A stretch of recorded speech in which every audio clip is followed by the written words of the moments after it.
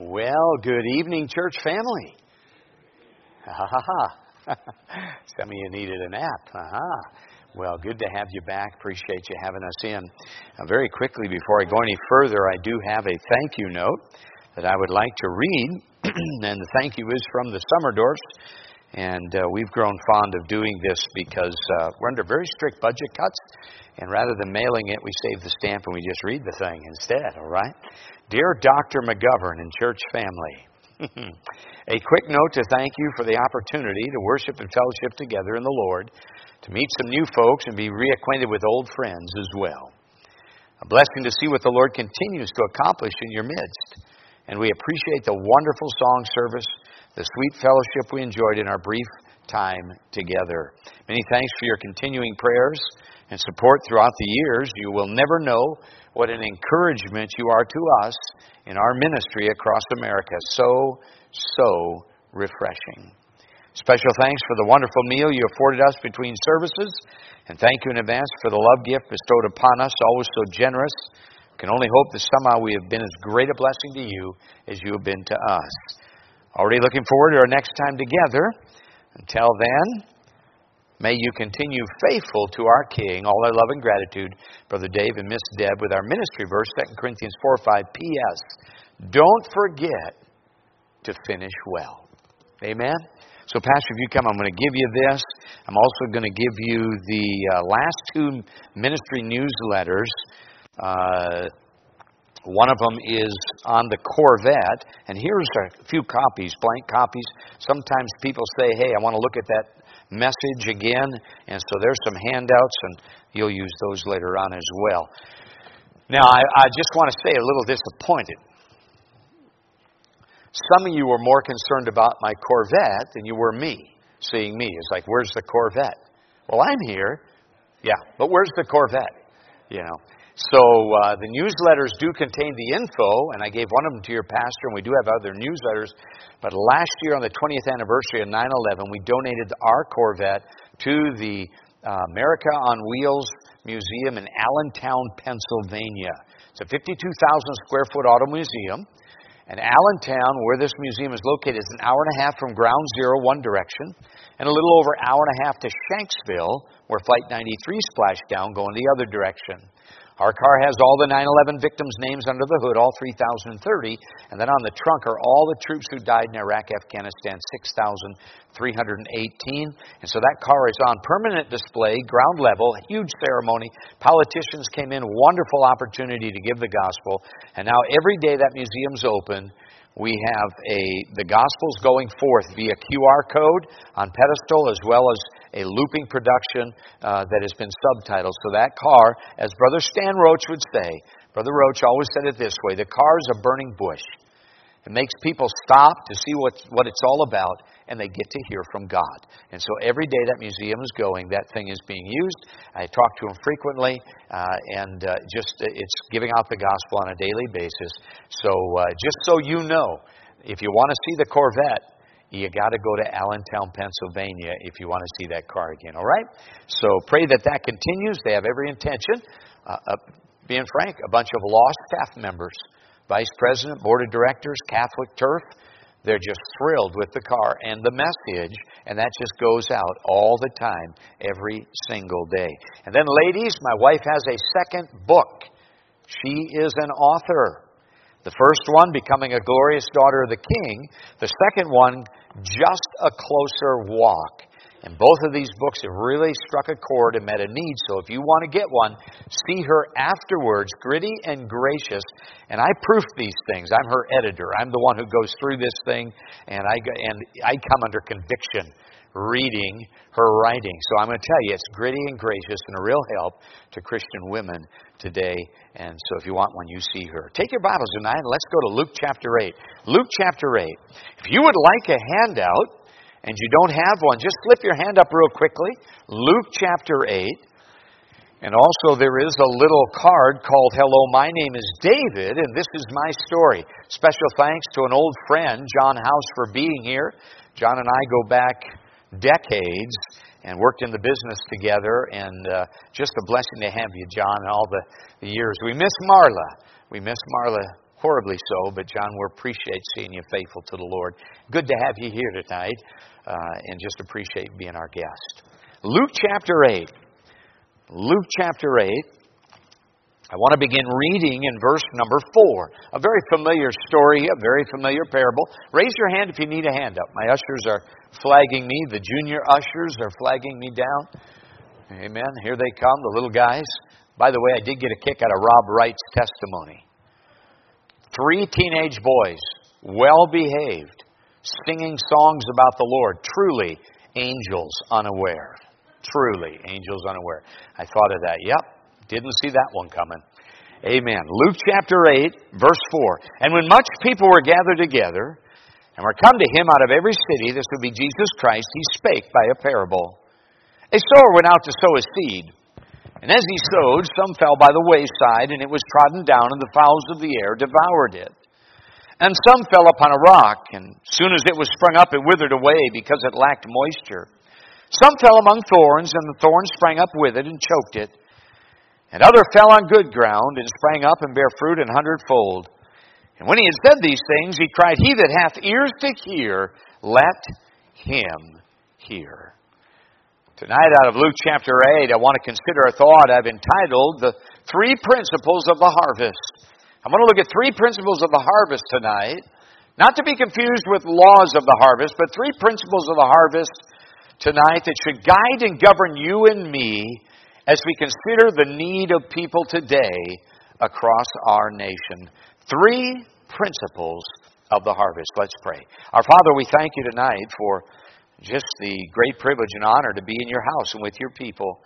Thank you for the day that you saved us. We thank you for your Son, the Lord Jesus Christ. And we're grateful, Lord, for our salvation because of him. And we ask in his name your blessing on our time.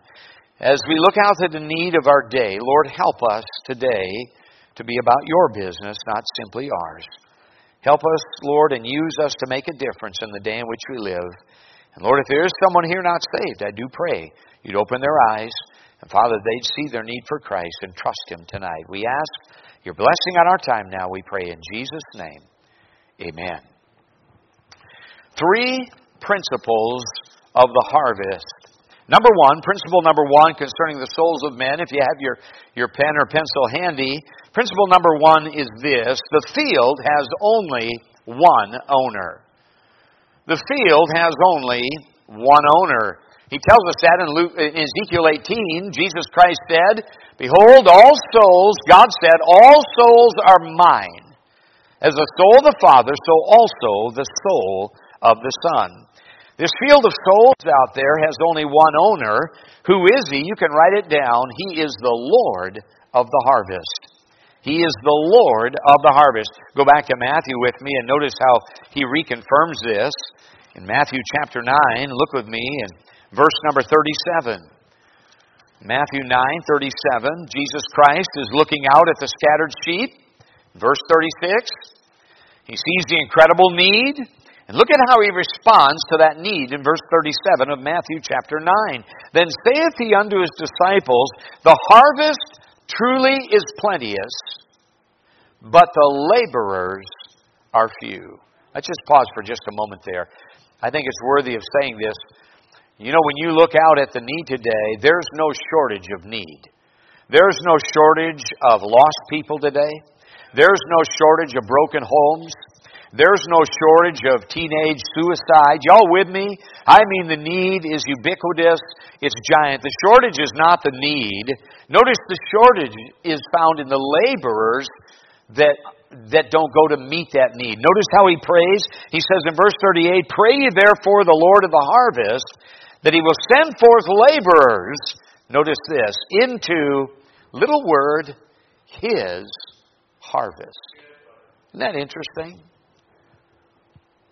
You know, principle number 1, it seems so small, but it's really, really big. Principle 1, this field of souls has only one owner. You know, it's kind of like this. There may be many laborers, but there's only one owner. How many of you have ever invited somebody to church? Anybody ever invited somebody to church? What do you say when you invite them? Come to, what is it? My church or our church, right? Isn't that what you say? And that's good. You ought to have some ownership. If you're a member here and all you do is talk about their church, you have a spiritual problem, all right?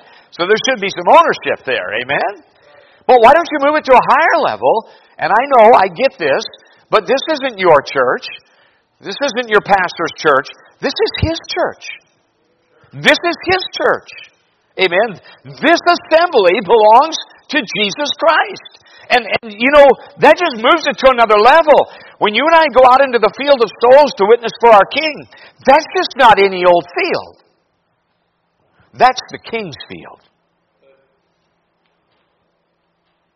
And that ought to bring our best response.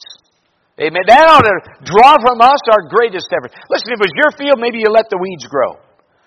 My field, maybe I wouldn't really care how it was, but it's not. Those souls, Jesus died for them. You didn't. That's his field, and that's the King's field. That ought to bring our best effort as we go out to deal with lost men, lost women, and boys and girls. Amen? Principle number 1 is a big principle.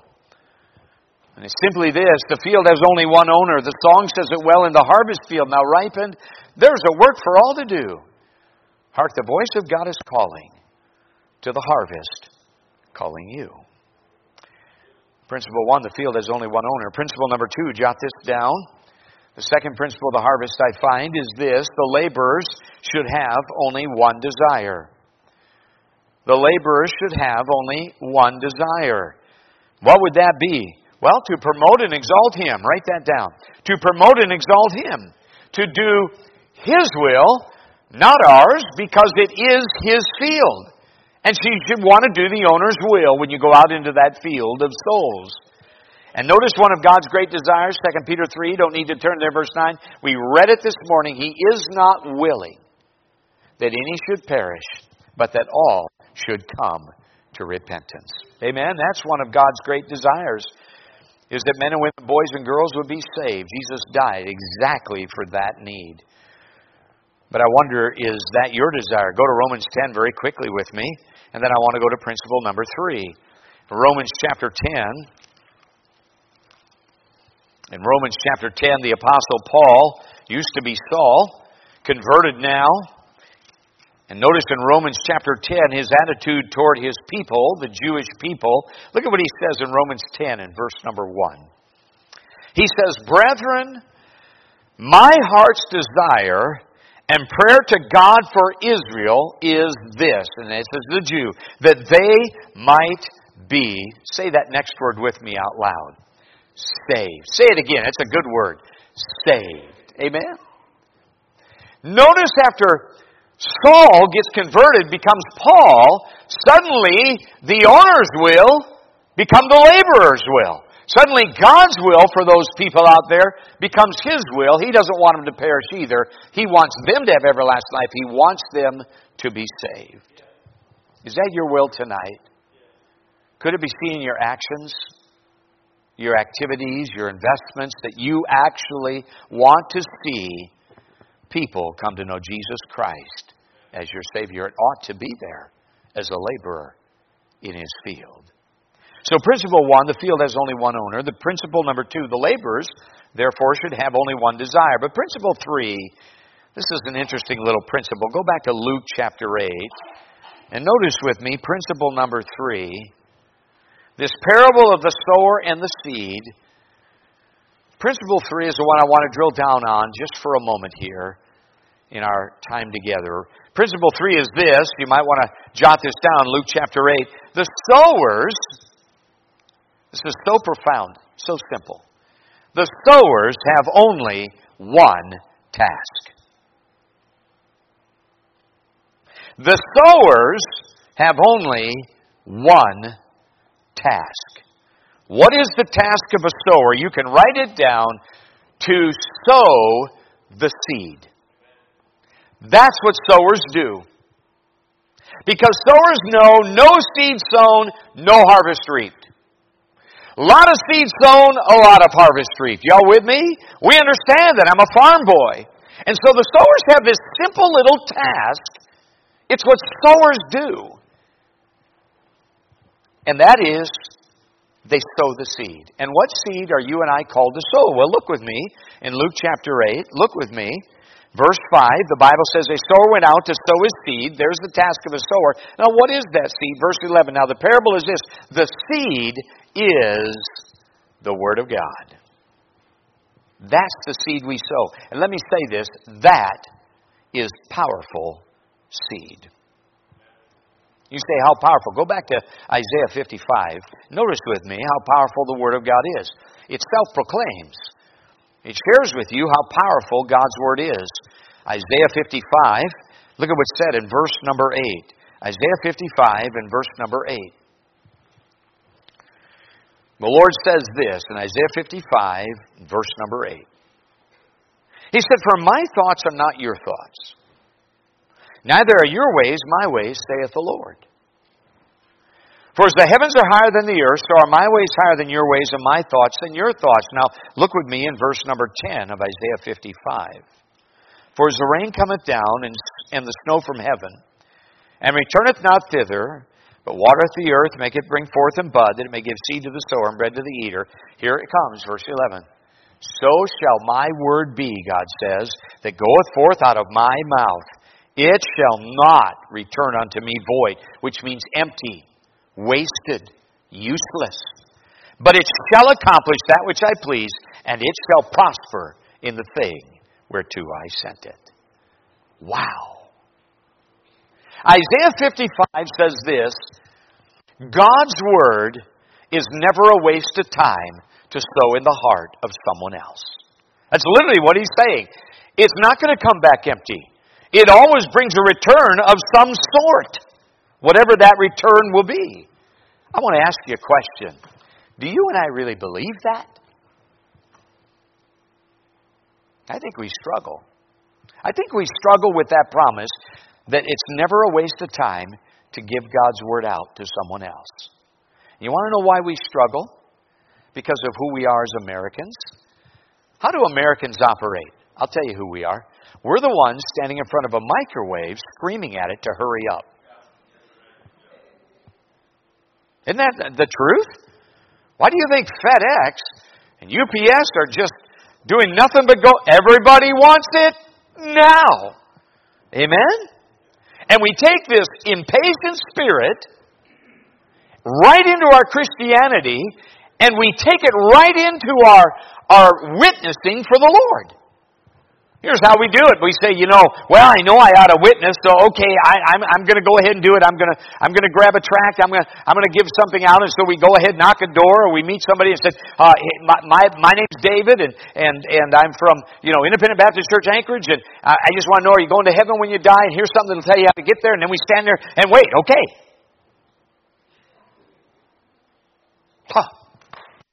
Sowed the seed, nothing happened. That didn't work. You know something I learned as a farm boy? The day you put the seed in the ground isn't the day you get a crop. And you recognize in America we're fast becoming a major mission field. The average person doesn't even know what the Bible says. They don't even know Bible stories. This whole 1, 2, 3, pray after me day has fled. It fled the day I got saved. I never bought into that.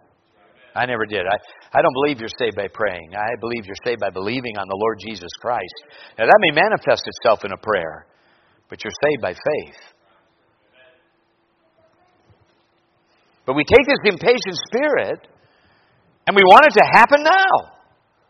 We sow the seed and it's like, wow, man, nothing. I've sowed the seed today and there's no crop. Yeah, could you imagine as a farm boy if that was my spirit and attitude when Dad told me to go take the 160 acres and drill it with oats? I had to put it in and I had to come back and say, Dad, that was a waste of time. Next time you ask me to do that, I'm not the wise son. Well, because, man, I put it in, but there's nothing there. That's American Christianity today. And digging it up every few days to see how it's doing, that doesn't work well on the process either. Never forget this. Salvation is of the Lord. It's not of you. That's not your part. Jesus saves, you don't. Amen? That's a work of God. And sometimes that takes time. Do you really believe the Word of God is that powerful? Do I? I remember a couple years ago, I was in Culpeper, Virginia. The church there is First Century Baptist Church. Pastor Brown, an old ex-drunk that never had one single minute of Bible college. But he's as real as the day is long. And he's got the pastorate there in that little church, and Deb and I come in. We're going to do a 4-day conference and try to encourage the people. But that song leader stole it. That first service, man, I mean, he encouraged all of us, myself included. You could see in the middle of the song service, he's just bubbling over. I thought, well, he's just the happy camper. No, he wanted to share something. Finally, he couldn't handle it anymore. He said, I just got to share this. I can't handle it. Before we sing the next hymn, I got to share this. And this is the story he told. He said, you all know I work at an electrical contracting plant. I'm a counterman up there. I fill orders for guys coming in every day. And he said, this last week, just a few days ago, a guy came in. And I filled his orders, and I finished filling his order. He said to me, he said, you don't remember me, do you? He said, no, sir, I don't. He said, I didn't remember him. He said, but as he began to share with me what happened 6 months earlier, all of a sudden, I remembered this guy. 6 months earlier, he'd come in. And when he came in to get his order filled, he was one of the meanest customers they ever had. He said nobody wanted to work with this guy. When he showed up, ponytail down to his belt, 300 pounds, tatted up, big leather jacket, he's just mean as a junkyard dog. He said nobody wanted to work with this guy. They always pushed me to go ahead and fill his order. He said that day I was filling his order, and he's impatiently waiting, and I'm going to get stuff, and then I look over, and that business has a fishbowl, and in that fishbowl are these things called tiny Bibles, the little Bibles. He said the guy had picked one out, and he was kind of just looking at it, wondering what it was. And he said, offhand, I said to him, you can keep that, they're free. You can have one. So the guy with a snarl just slid it in his leather coat. The guy said that thing sat in my coat jacket for probably 4 months. Completely forgot it existed. One day, he said, just a couple months ago, I reached in and I felt that. And I said, what in the world is that? And he said, I'm sitting there and I start going through it. He said, I begin to read it. All the verses. And I begin to go through the verses. He said, suddenly, I don't know how to describe this, but I became convicted for my sin. I felt sorry for the things I'd done and the things I said. And I began to see I was a sinner. And then I saw who God was and I deserved judgment. And then who Jesus was. And he said, a day later, he said, I got saved. Just like that. Had he never come back, that guy would have never known what happened to the seed that got sown in his heart. My son called me just a few weeks later, all excited. He said, Dad, you got to hear this. I said, what? He said, I was at a father-son get-together. We had an overnight, men and boys, and we had preaching and all kinds of stuff, a get-together for guys. And he said, as we closed out the last day, the second day, he said, men began to come up and give testimonies, teenagers and so forth. And one guy came up, and this is what he said, Dad. He said, he was about a 28-year-old kid. He said, I was raised in a Christian home. I heard the Word of God every weekend. I prayed the prayer multiple times, made lots of professions of faith, but I never got saved. And when I turned 18, he said, I bailed from all that stuff Mom and Dad were putting me through, and I began to run with the gangs. And I loved the gang life. I loved the high. I liked the rush. He said the identity with my bros. He said I liked every bit of it. But one night, a couple years ago, I got on the wrong side of town. On the rival gang's turf all by myself. And they caught me. And when they got done with me, they almost killed me. He said I woke up in the emergency room, tubes everywhere. As they began to go to work on me, he said I came to find out I was going to be there a long time, a couple weeks. He said I was clinging by a thread. And this thought came through my mind, well, what if you had died? Where would you have gone? He said, I knew I would have gone to hell. I knew I would have. He said, and right behind that thought was this thought, you ought to get saved. And he said, as soon as I thought that thought, my whole being snarled in revulsion. I wanted nothing to do with getting saved. And I pushed that thought away as hard as I could. He said 2 days later, Grandpa came to the hospital, had a marked edition of the Bible. He said, grandson, I heard you're struggling for life. He said, I heard you're going to be here for a while. He said, I'm going to leave you this Bible. There's verses that are underlined. Starts on page so-and-so. And I'll be praying for you, grandson, that number one, you'll get tired of watching television. And when you get tired of watching television, you'll pick this Bible up and read it. As Grandpa disappeared, he said, I kind of went, yeah, that's Grandpa, the religious one. He said, but a few days later, Grandpa was right. I got tired of watching television. And I looked over at that Bible and I thought, what could it hurt? And so I picked it up. He said, I began reading those verses, and some of them were very familiar to me.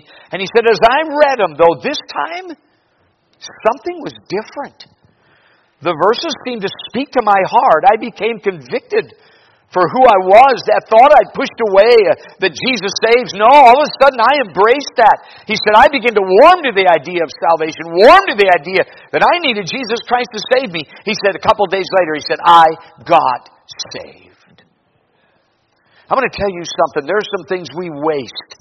There's some things we do that are an utter waste of time. But sowing God's Word is not. It will not return void. It will accomplish what God pleases it to accomplish. You can never go wrong sowing the seed of God's Word. And you may not see the results until you get to the other side. Amen? This is a big principle. Go back here to Luke chapter 8. I want you to see this. In Luke chapter 8, a number of years ago, both John House and I, we had the privilege of meeting a man named Paul Vidovich. Paul is the president of the company John and I worked for. He and his wife Kitty saved, love the Lord. Very wealthy people, love the Lord. They're very unique individuals. And Paul came up to our company, and Paul held a series of meetings for my business. I remember one day, Paul pulled me aside and he shared something with me that literally revolutionized everything I do in life. And this is what Paul said. He said, David, I'm going to teach you a principle that if you'll take this principle and apply it to your life, it will help you in every area of your life to be more successful. It'll help you in your business. It'll help you in your church ministry. It'll help you in your marriage.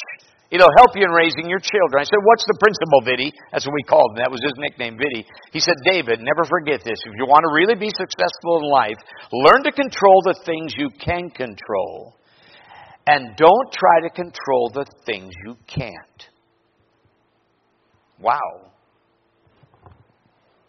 I said, say that to me again, Paul.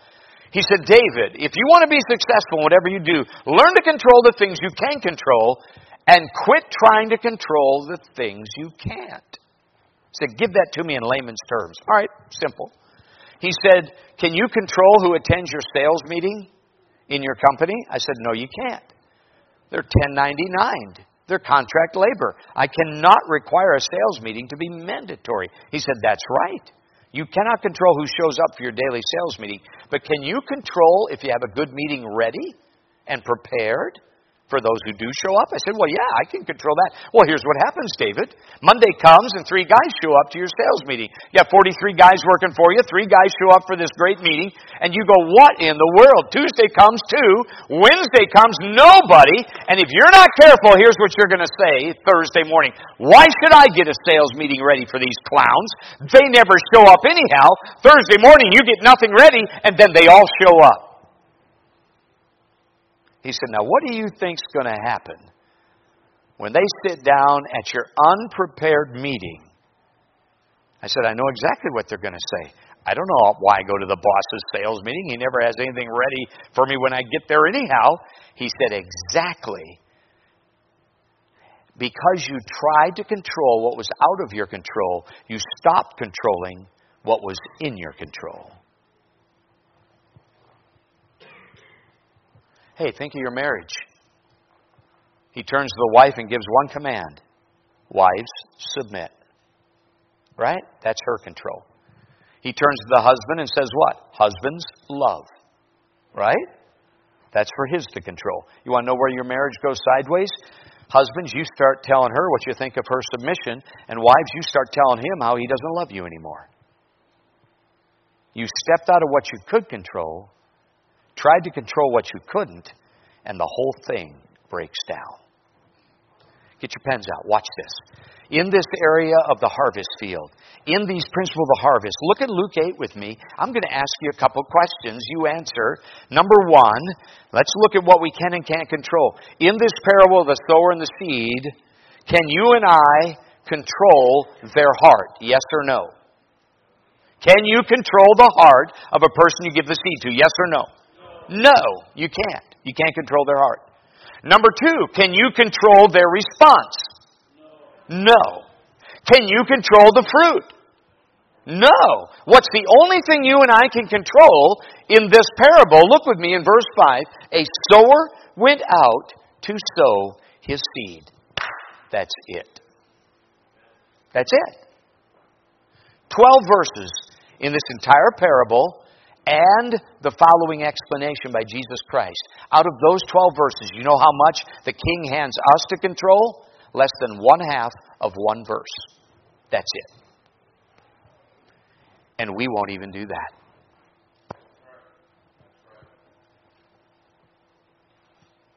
Can I make this just a very pointed statement? You and I, as missionaries in America, because that's who we are. You're just passing through this country. Your citizenship is in heaven. You and I, as missionaries in America, have got to learn to do more than just shout at the darkness. We have to control what we can control, and what we can control is giving the seed of God's Word. Giving it out. Amen? You say, well, I don't like where America is. You have only you and me to blame. Because the keepers of this country is not the White House. It's not the courthouse. It's not the state house. It's your house. It's my house and the church house. 2 Chronicles 7:14. If my people, which are called by my name, shall humble themselves and pray and seek my face and turn from their wicked ways, I'll hear from heaven, forgive their sin, and as an added bonus, I'll heal their land. Lost people do what lost people always do. Amen? Sinners do what sinners always do. That never changes. God's people have stopped doing what God's people used to do. And I'll tell you what, foreign missions has gone up. Almost every church I go to, the mission budget up. It's up. It's up. Y'all with me? But the Jerusalem is struggling in almost every church. You can't dynamite God's people to just get out there. And I think sometimes you'd rather just pay somebody to do what we should do. So, there's the punch. All right? I'm an encourager. So let's move to encouragement now, okay? I can present a problem, but I always love to solve them. And I'll tell you, this is very unique. I want to give this to you. Because something in the last few years in my life, it's revolutionized my outreach. Go ahead and turn your little handout over if you want to go ahead and prepare to take some notes here. Recognize something. The third principle of the harvest is a big one. And remember, the sowers have only one task, and that's to sow the seed of God's Word. Recognize no seed sown, no harvest reaped. And there are many ways to broadcast the seed of God's Word. I have a number of them. Now, I just want to remind you, and I like to ask the question, what's yours? What's yours? Do you have a personal way to get the Word of God out into the lives of people that could be utter strangers? Not just the church-organized visitation. I'm talking about your daily routine of just bumping into souls. See, the problem with a program is this. You can check your Thursday night box, or you can check your Saturday box, and then you're off the hook. The rest of the time, you don't need to worry about it. No, I believe that witnessing is a daily thing. So, I have a lot of ways. What's yours? I've had people say to me, well, I don't like your way. Okay, fair enough. What's yours? And sometimes I'll hear this, well, I just really don't have a way. Well, then I like my way better than your way. At least my way gives them the truth, the way, the truth, and life. Amen? You don't have to do it the way I do it, but have a way. But could I introduce you? And by the way, I find people sometimes, even those of us that know our Bible, sometimes I hear people say, well, I don't go out because I just don't know what to say. I hear that. Oh, I'd like to go, but I don't know that much about the Bible. What if they ask a question I don't know the answer to? Let me introduce you to a way that every single one of you here can do. On a daily basis, teenagers could do it. Adults could do it. It's unbelievable. Go to John chapter 4. I want you to see something here. And how I missed this over all these years, I don't understand. But John chapter 4, look at this moment in this lady's life. This is the Samaritan woman. Jesus Christ goes out of His way to introduce Himself to her. He slowly unveils to her who He really is and deals with her sin as well. And she gets saved. Notice what immediately happens. She goes out and begins to tell everybody who she just met. You know, she said, "Come see this man. And he told me everything about me." You know, isn't that how the Holy Spirit of God works? He just shows who we are. "Man, you got to meet this guy. He changed my life." And so they did. And look at verse 39 of John 4. "And many of the Samaritans of that city believed on Him." That would be Jesus Christ. "For the saying of the woman, what she said, which testified, He told me all that ever I did. So when the Samaritans were come unto Him, they besought Him that He would tarry with them. And He abode there 2 days. And many more believed because of His own word, and said unto the woman, Now we believe, not simply because of thy saying, for we've heard Him ourselves. And we know that this is indeed the Christ, the Savior of the world." Her story pointed these people to Jesus Christ. And they got to hear from Him and got saved. I want you to grab this little, I pass these out. Should be at least one per couple. Yeah, Pastor, you got. All right, just grab them. And I'm going to do something so unevangelistic. I'm not going to say anything. You're going to read this. Just everybody take this now and just read it. Start there. Go ahead. Does every couple have one? Do you have one, brother? All right, you do now. Momser, you got more? You guys have one? Okay. Take time to read it right now. Just, "Hello, my name is David, and this is my story." Why don't you just read my story? Did you find something out about me? "Hello, my name is David. This is my story." When you're done reading, just go ahead and look up, and I'll know you're done.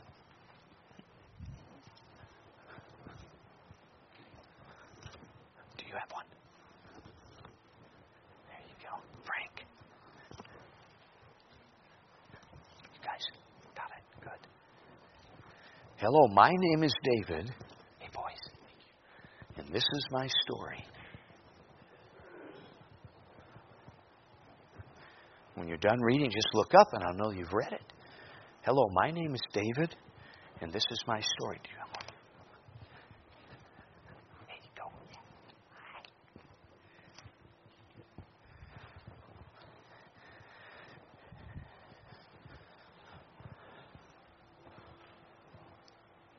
When you're finished reading, just look up.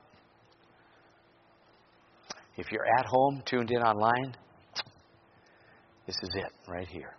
That's what we're reading.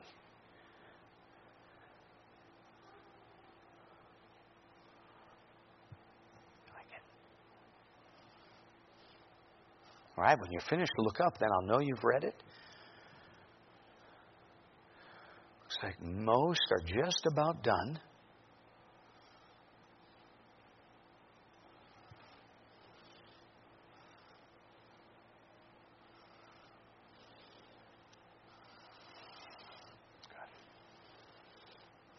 All right. Almost everybody's done. Just a moment more. "Hello, my name is David. This is my story."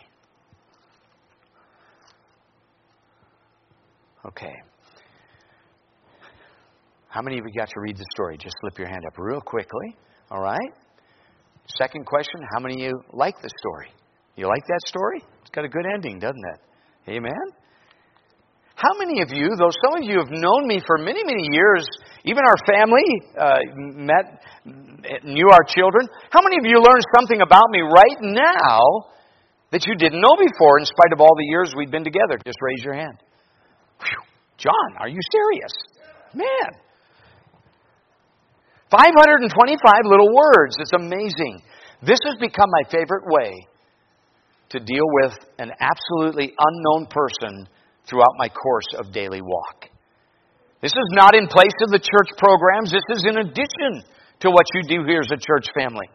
This has been stunning. I came out with these about 3 years ago, 3.5 maybe years ago. And I remember the first time I tried it, I was in Summerville, Alabama. I was at a post office on a Monday, went ahead and got up there, mailed all my packages, and I had one of these, and I said, by the way, what's your name? And I still remember her name. It was Karen. I said, well, Karen, my name's David, and this is my story. I hope you like it. It's got a real happy ending. She picked that thing right up as I'm getting ready to go and starts reading it. And I was leaving, and now it's like, okay, all right, I'll wait. And so I just waited her out. She gets all the way done. She goes through on the back. She finishes reading. She goes, wow. I said, you like my story? That's a great story. I said, is that your story? I mean, I wasn't expecting to say it. It just was the automatic response. Is that your story? You got one like that? She said, no, sir, I don't. But would you pray for me? I thought, well, that was just a one-off. Next post office I came to, the line was going out the door. 9 deep, socially distanced, Got up there, a little Filipino girl was there. I said, what's your name, Mary? I did all my stuff. I said, well, Mary, my name's David, and this is my story. I think you're going to like my story. It's got a real happy ending. She did the same thing. She starts reading it. I'm in a post office line. You need to understand, people are waiting for the open slot to mail, and I'm gumming it up, giving the gospel. And I'm going to go, I hope they think I'm doing business. So I just waited her out. She finished reading it, and I said, do you like my story? She got this big smile. She said, I love your story. She said, that's my story. Wow. I said, I'm onto something here. I've never had that response for any tract I've given out for all the years I've been saved. So then I started really going after it. Came to a Dunkin' Donuts, health food. I remember I put my little order in. This morning I shared I love to read my Bible publicly. And so I brought my Bible and just going to spend an hour there. I placed my order. And I gave the little girl there, she was about 24, 25 years old. I said, what's your name? And I said, well, my name's David. This is my story. And I think you're going to like it because it's got a real happy ending. And before I leave, I want you to tell me what you think of my story. So she took it. I'm doing all that I do. When I finished up, I just, from here to pastor, I say, hey, did you read my story? Did you like my story? The whole Dunkin' Donuts team fanned out. And they said, we all read. They passed that thing around. They all fanned out. Again, I've never had that response from any tract I've given out. I came and rented a car. I was coming in for a funeral a couple of years ago. Gave the man there one of these. I said, that's my story. I think you're going to like it. It's got a real happy ending. He took and read it right there. Reads it all. He looks at me and said, may I keep this? I said, well, sure. Why? He said, I coach a Little Leagues girls softball team, and one of the churches that I play, every time I go, my girls play that pastor over there is trying to tell me this story every time our girls play. Came into a Schlotzsky's. Who knows what a Schlotzsky's is? Seriously good sandwich. And now they've merged with Cinnabon. Did you know that? That's a dangerous combo. You go into a Schlotzsky's now, you're going to be signing up for Weight Watchers afterwards. But I went into a Schlotzsky's and took an assistant pastor out to encourage him in Texas. And we ordered up, and I gave the lady my story and said, go ahead and read that before I leave. I'm going to ask you what you think of it. And so she obviously did, because 7 minutes later she brings us our food. And I said, did you get to read my story? She said, I did. Did you like it? She said, I did. That's a great story. I said, is that your story? I'll never forget what she did. She got down on one knee right by my table. She was about 55 years old. I still remember she said that to me. She said, no, sir, she said, I'm shacked up right now. I'm not living right. That is not my story. I said, do you understand this story that I have can be your story too? Because Jesus died for you as much as He did for me. I said, I understand that. We talked for a bit, prayed for her. She had to get right back to the counter and work. I'm not kidding you. This silly little thing came to a Longhorn Steakhouse. Went out, had lunch, gave the waitress my story. A month later, came through that same steakhouse between Sunday morning and Sunday night. The assistant pastor took me out to lunch, Deb and I out to lunch. As we sat down in the Longhorn, the little waitress comes over, and I turn to her, and she looks at me, she goes, you're David! Just like that. 1 month later, I said, yeah. I said, you liked my story. She said, that's an amazing story. She said, I'm the manager here. I have your story on the bulletin board right now, and every person we hire, we make them read your story. I could go for an hour. I thought, why in the world has this been so easy and so effective? It's this simple. What's your name? Oh, Daniel, my name's David. That's my story. I think you're going to like it. It's got a real happy ending. That's it. Right? What's your name? John. My name's David. That's my story. I think you're going to like my story. It's got a real happy ending. Literally, you give me 10 minutes, I have every one of you parroting those words. It's that hard. It's that easy. I thought, what in the world? You know, I've given out over 4,000 of these, and yet have not experienced my first rejection. Even if they think it's religious, they take it and want to read it. Why? Why is that? For all the years I've done it, why has this become such an incredible, I call it kind of an icebreaker? Well, first of all, maybe you want to jot this down. I'm a guy that when something's working, I try to figure it out. Why? Number one, write this down. It's very biblical offering the gospel this way. It's very biblical. The Apostle Paul, he stands before kings, he stands before governors, and they begin to question him about his faith. You know where he always went back to? Well, let me tell you about that day I was on a road to Damascus, Acts 22 one time, Acts 26 twice. And he just told them what happened to him when he met Jesus. Y'all with me? Mark chapter 5, the demoniac of Gadara gets saved. He wants to be with Jesus. He said, no. You go home to your friends and tell them what great things the Lord hath done for thee. And when that next crowd came, I'm telling you, people were waiting for him. John chapter 4, the woman at the well. She didn't preach to those men. She just said, come meet a guy and told me everything I've done. Is not this the Christ? Number one, this is very biblical. Amen? It's very biblical. Number two, this is big. It's very personal. It's very personal. Here's a $1 million question. Do we promote a religion or a relationship? What is Christianity? Is it a religion or a relationship? It's a relationship. You say, oh, you just want me to be a member of your church. No. Because going into church doesn't make you a Christian any more than going in a barn makes you a horse. That's not the goal. The goal is to enter into a personal relationship with Jesus Christ who saves you from your sin. Amen? Now, what better way to promote a vertical relationship than starting with a horizontal one?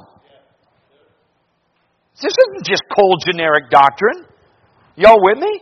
People can toss that so easily. This is my story. I'm giving a slice of me when I hand this out. And it reeks of relationship. Amen? Number two, it's personal. Number three, here's something else I've discovered. It is very hard to discredit. This is very hard to discredit. You stop and think about it. You know, if somebody ever said to me, well, I don't believe that happened, I'd say, well, trust me, it did. I was there. I was an eyewitness when I got saved. You know what I'm saying? It's very hard to discredit. This is why somebody with a weird story, you got to get them, you know, they're not saved and they had some weird vision.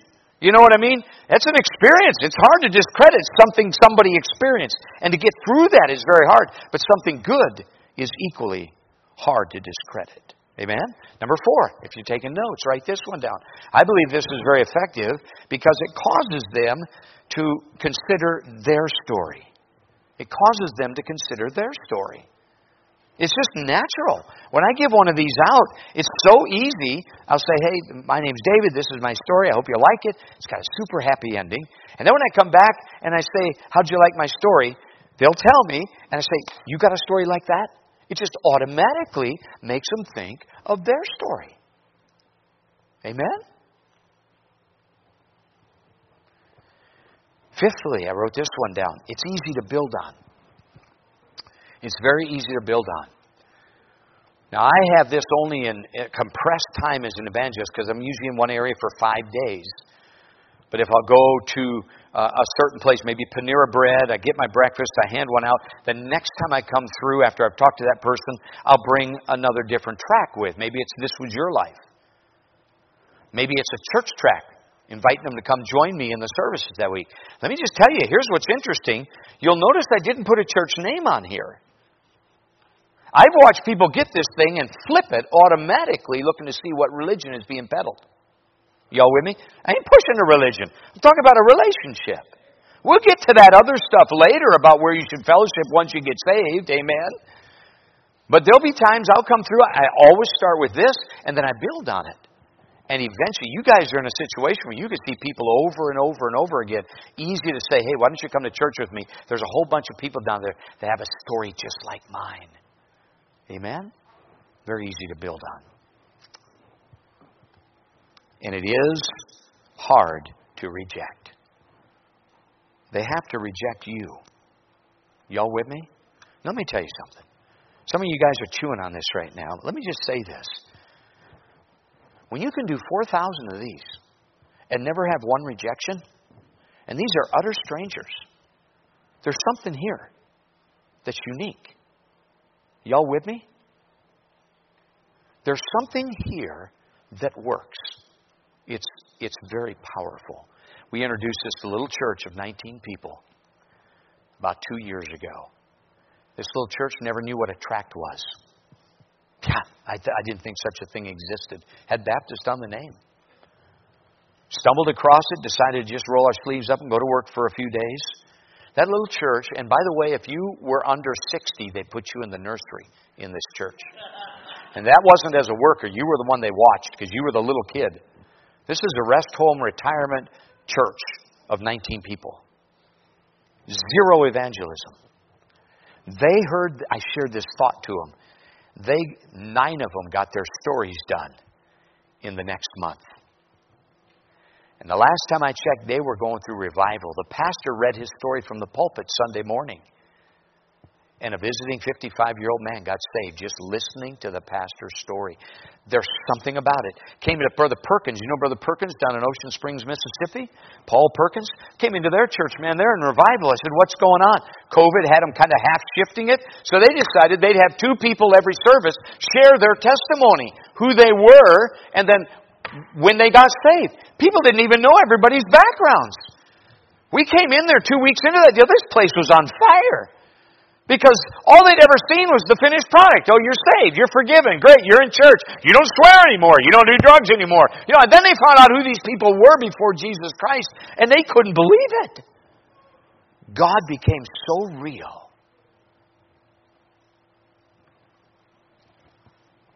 And isn't that how the song says it? I love to tell the story of unseen things above. Jesus is so unseen today in America. Of Jesus and His glory. Of Jesus and His love. I love to tell that story. It did so much for me. And that is just the reason I tell it now to thee. If I asked you for your story, do you have one? Could you tell me about the day your paths crossed with Jesus Christ and He became your Savior? Oh, I was raised in a Christian home, preacher. I just do what Mom and Dad. Listen, God has no grandchildren, only children. I don't care how many years you sat in a Christian home, there still has to be the moment your faith finds a resting place in Jesus Christ alone. And you become a child, born again, a child of this King. This has become my favorite. Utter strangers just opens the door. And I could literally stand for an hour. I collect them now.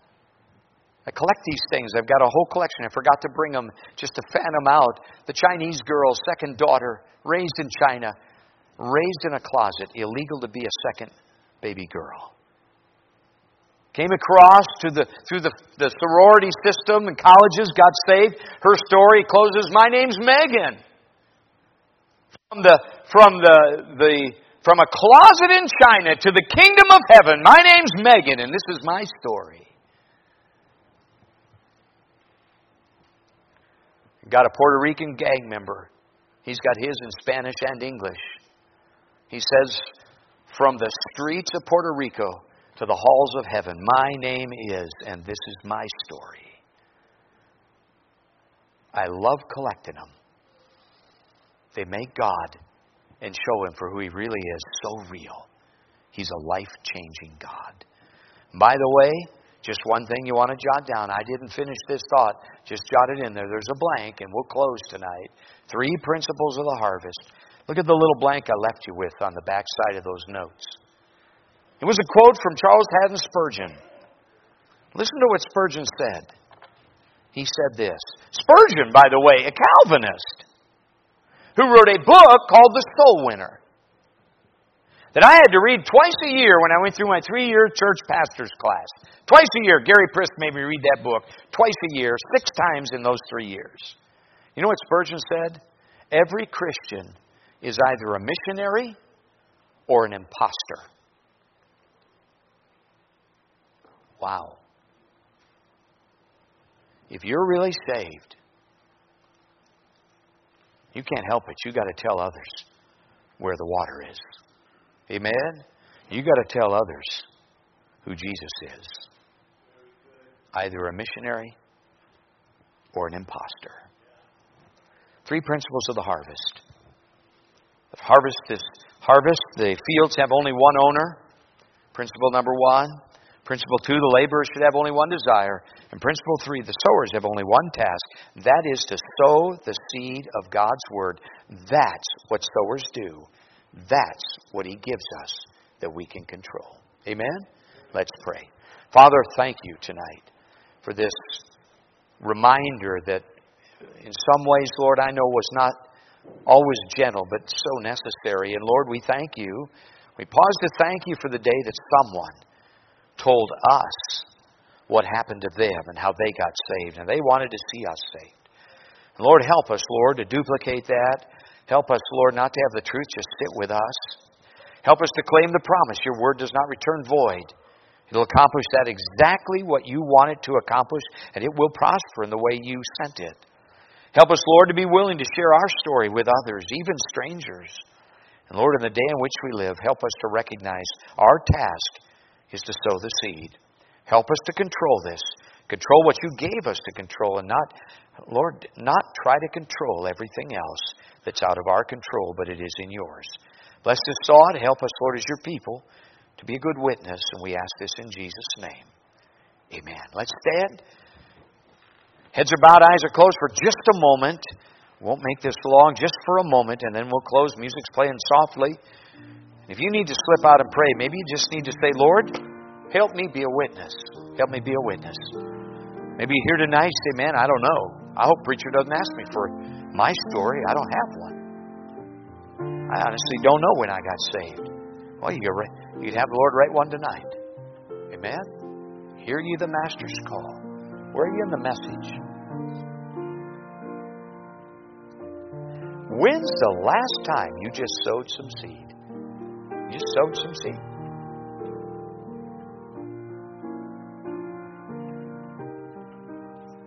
No shortage of darkness, no shortage of harvest. I don't know about you, but a lot of times, to me, the hardest part, I'm just so proud I don't want to get rejected. So I don't want to go out there and get rejected. So I don't go sometimes. They're really not rejecting you. They're rejecting Him. Do you and I need to be about this? Days are getting darker.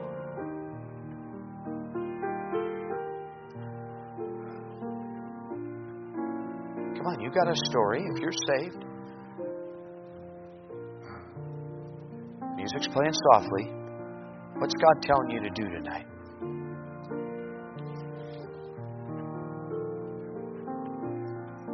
We're missionaries. America needs us to be the salt and light. Whether they like it or not, they need us to sow the seed. To bring them to a point where they're confronted with truth. And really, this way, for me, it's so soft, it's so sweet. People appreciate me just sharing my story. I'm opening my heart for a moment. And what I get back from them is unbelievable. The times to deal with people have been unbelievable. Just because I shared my heart and shared what Jesus did for me. Just opens them up. Not beating them up with Scripture. I'm just loving on them and telling them what Jesus did for me. It's just, I don't know how else to explain it. I've been stunned. I've been absolutely stunned by the fruit that's come from this. But whether you use this or some other way, have a way. Have a way.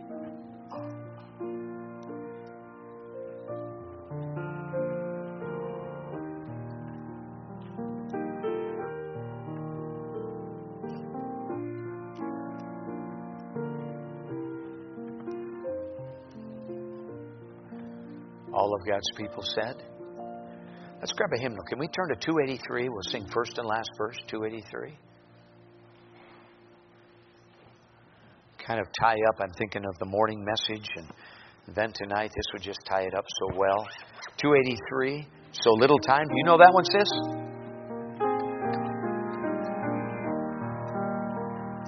So little time, the harvest will be over, our reaping done, we reapers taken home. Report our word to Jesus, Lord of harvest, and hope He'll smile, and that He'll say, well done. Today we reap, for this our golden harvest. Today is given us lost souls to win. Oh, then to save some dear ones from the burning. Today we'll go to bring some sinner. On that final verse.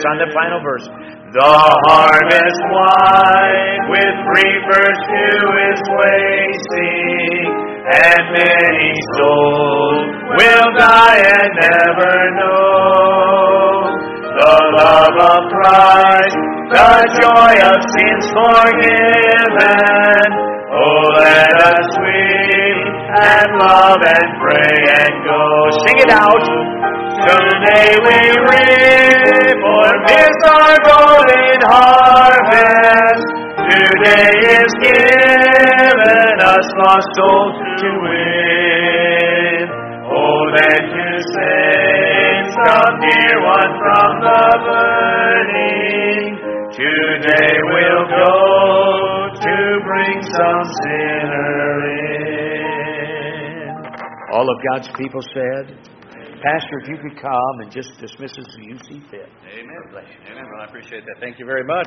All right, we're going to pray and be dismissed. Brother Summerdorf, thank you. I appreciate that. We got the fellowship afterwards. There's also the meeting.